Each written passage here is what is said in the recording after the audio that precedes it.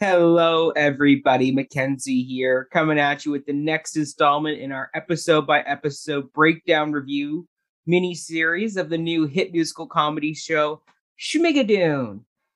So, in each episode, either myself or Autumn and I will be breaking down the events of the episode. We'll be discussing the songs, the new characters who get featured in the episode, and we'll also be pointing out the fun Golden Age musical Easter eggs that this show has pulled heavily from. So you can most certainly listen for all that good stuff. So without further ado, let's get into episode 3. So this episode begins with a flashback to Melissa and Josh attending a friend's wedding, with Melissa acting as one of the bridesmaids. During the bride's toast, the bride describes and tells the story of her grandparents and how they had the feeling of true love. And so on a walk one day, they decided to walk straight down to the courthouse and tie the knot. And they coined the phrase, the Fromsen feeling. And this is an important plant for later. After the bride's toast is done, the bridesmaids then do an awkward line dance. And during the dance, the DJ invites all the partners of the bridesmaids up onto the dance floor to join in. And Josh, not being a fan of line dancing at weddings, refuses to join Melissa, leaving her to be the only one whose partner did not join in. And this very much upsets Melissa. On the drive home, they bicker with each other, but ultimately they make amends. Then we cut back to present day in Schmigadoon, and Melissa wakes up to find Danny is making her breakfast after their night of passion, doing the devil's tango. Melissa, though, tells him that this is just a one-night stand and leaves, but as she leaves, or attempts to leave, Danny then begins to soliloquize this moment in his life and about how he's going to handle having future offspring. And that's where we get the song, You Done Tamed Me. So that was great. And then Melissa leaves with some bacon from breakfast to go out and find Josh. Meanwhile, Josh in town is hiding because last night, after having a shotgun pointed at him by Fireman McDonough, it turns out Josh did end up proposing to Betsy, and they're now engaged. And Melissa finds this out and is very upset. So as they argue about this, they realize that the innkeeper is removing all their belongings from the inn. And when they confront him about this, it turns out that it was Mildred who got all this in action. And she tells them so when she shows up at the inn to ensure they don't get back into their rooms. And she explains that she, as well as her organization, the Mothers Against the Future, feel that Josh and Melissa should be banned from all establishments in town because, first of all, of her prejudice against them, but then also because this organization feels they are a corrupting influence on the townsfolk. So Josh and Melissa are now, for a better word, homeless. So Melissa and Josh devise a plan where Melissa's going to go and seek help from the mayor, and Josh has to go end things with Betsy. So Josh tries to end things with Betsy until she inquires whether or not this relationship is true love. And when she says that, Josh realizes that, oh, she may be my ticket out. So he takes her over to the stone bridge and is going to try and get out of Schmigadoon. At the bridge, Josh explains about how his family has this thing called the Skinner feeling, which is where if they don't feel it's true love walking across a bridge with their partner, then it's not meant to be. So Betsy, thinking that this is true love, she's more than willing to cross the bridge with him. Obviously, Josh is doing this so he can try and get out of Schmigadoon. So ultimately, this doesn't work, and Josh breaks up with Betsy on the bridge, and she runs off in hysterical tears to go tell her papa. But as she runs away, Josh then has the light bulb go off and goes, well, if she'll cross the bridge, maybe there's other women in town who will. And so he decides to go and rally all the bachelorettes of the town together. So he hopes he can find one of them who can help him cross the bridge and get out of Schmigadoon. Meanwhile, we cut back over to Melissa, and Melissa is in the mayor's home, and she finds out the mayor's off on one of his long walks. And so she then turns and asks for help from the mayor's wife, Florence. And the mayor's wife explains that they don't cross the Mothers Against the Future.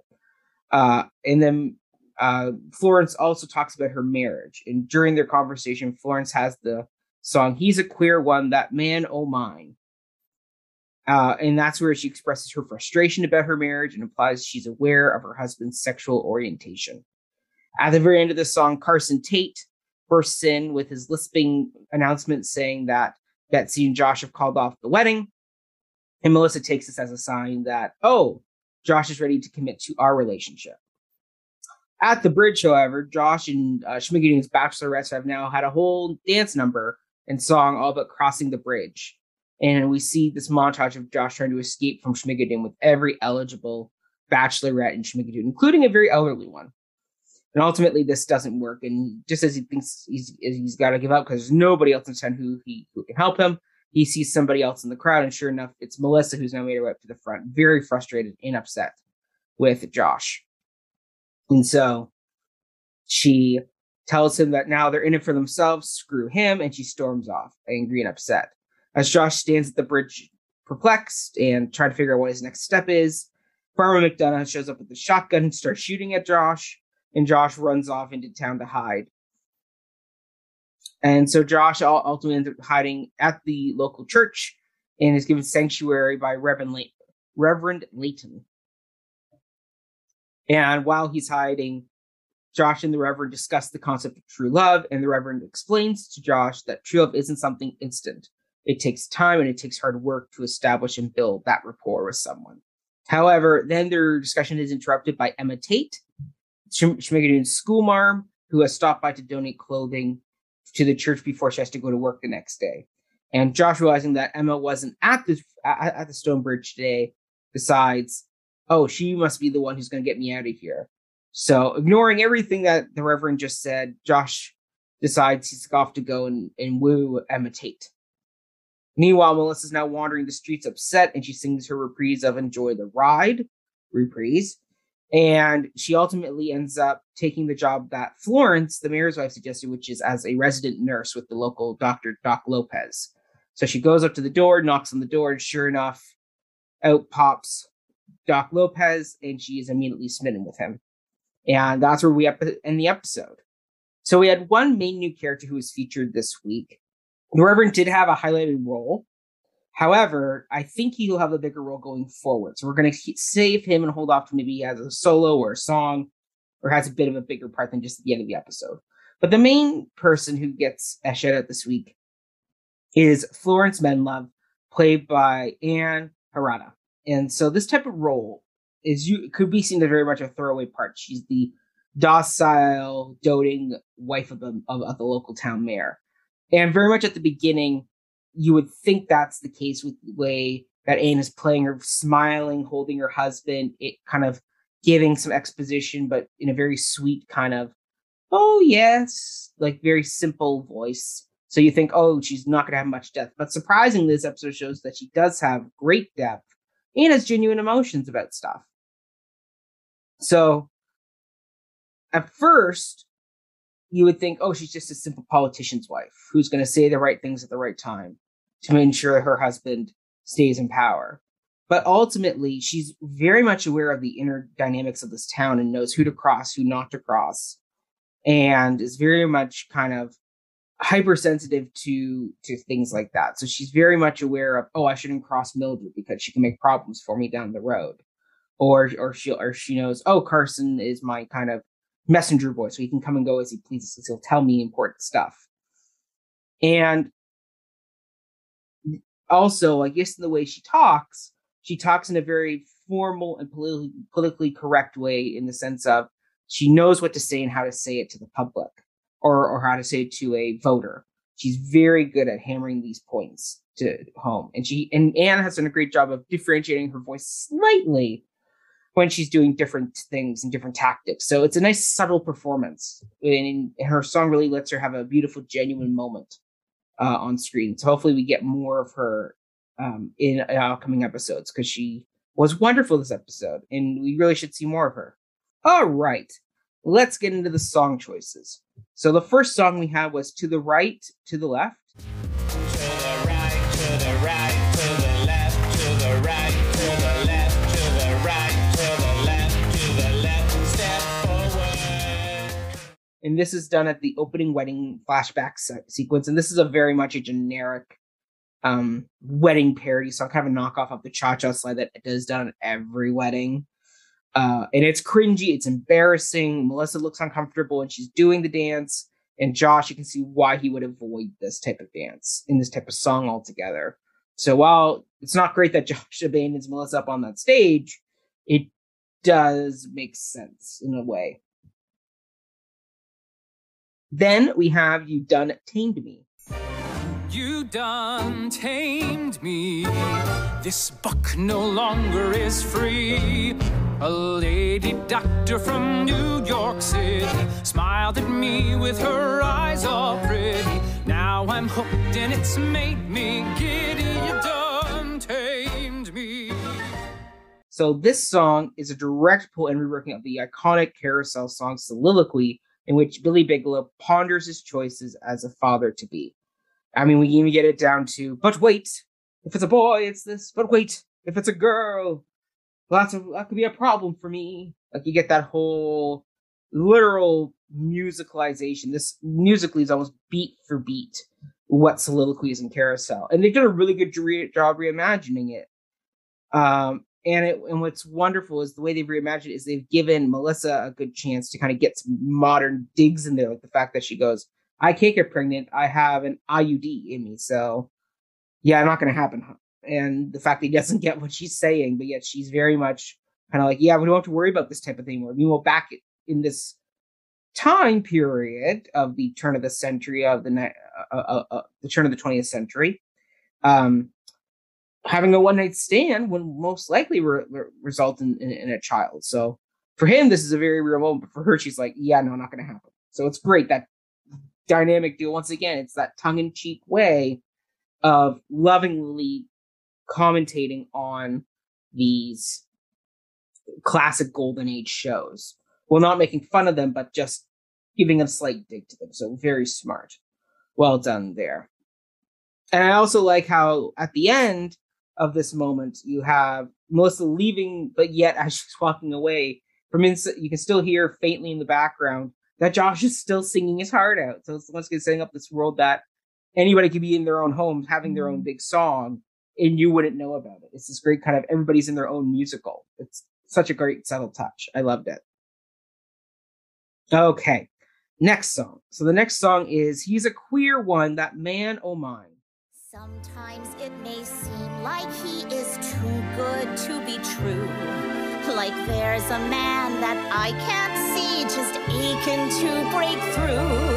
I wish I could free him so I could finally see him the way he truly is and let him shine. He's a queer one, that man, oh mine.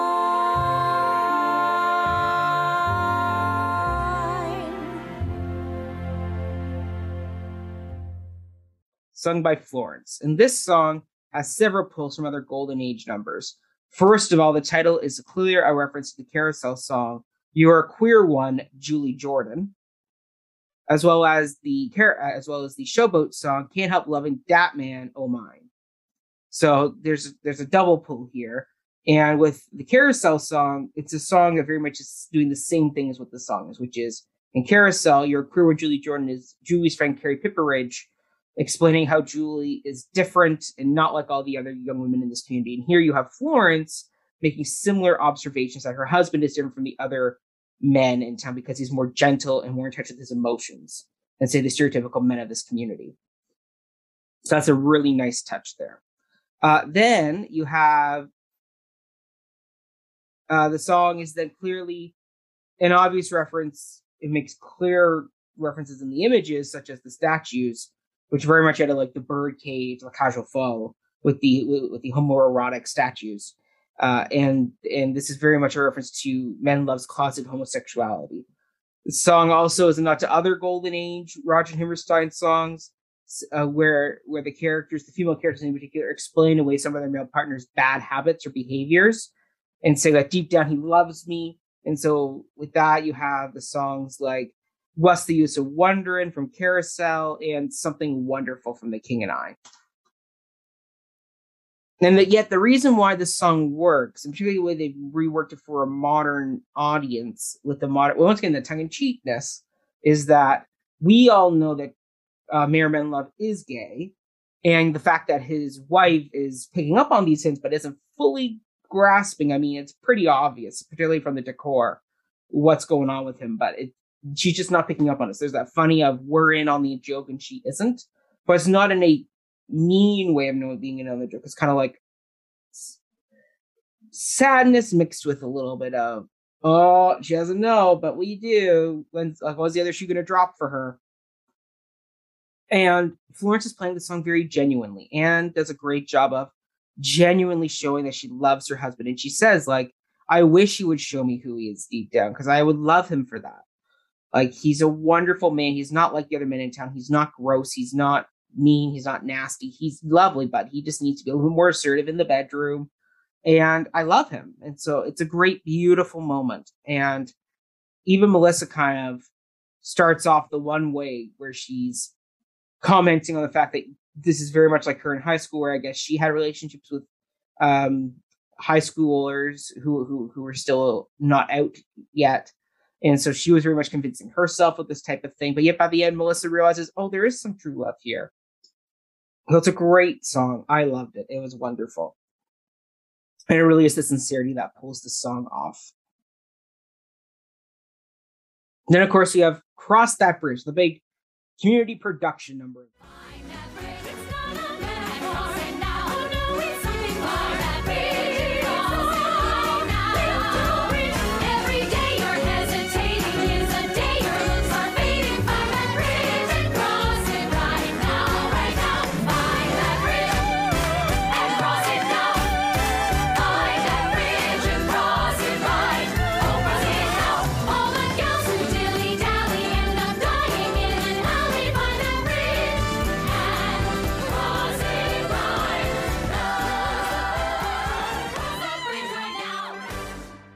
And this is very much the uproarious hand-clapping gospel influenced song. That's a clear pull from the Guys and Dolls' big 11 o'clock number, Sit Down, You're Rockin' the Boat, which in both cases have the townspeople getting swept up in this one person's concept or idea. So you have this all going on. And then it's a clever way to have Josh do something terrible, which is he's trying to get a Schmigadoon without Melissa. But yet at the same time, you get swept up in this song and you kind of get distracted from the fact of what he's really doing. So it's a nice, subtle way of making Josh a bit of a bad guy, but not fully making him a complete and total bad guy, which is a tough line to walk. And it's a really smart way of doing it. And Keegan-Michael Key does great facial expressions. It's very funny. Watching him do his facial expressions as each time he gets across doesn't work and he's overacting like, oh, darn. Wish we could have been together. Can't. Oh, sorry.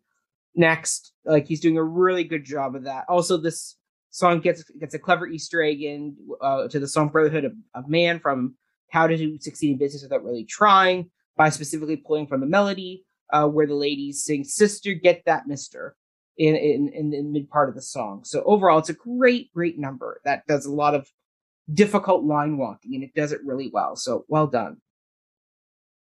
Then, of course, we end the episode with a reprise of Enjoy That Ride. So here I am, back on my own, wandering the streets of town alone. Things with Josh have gone from bad to worse.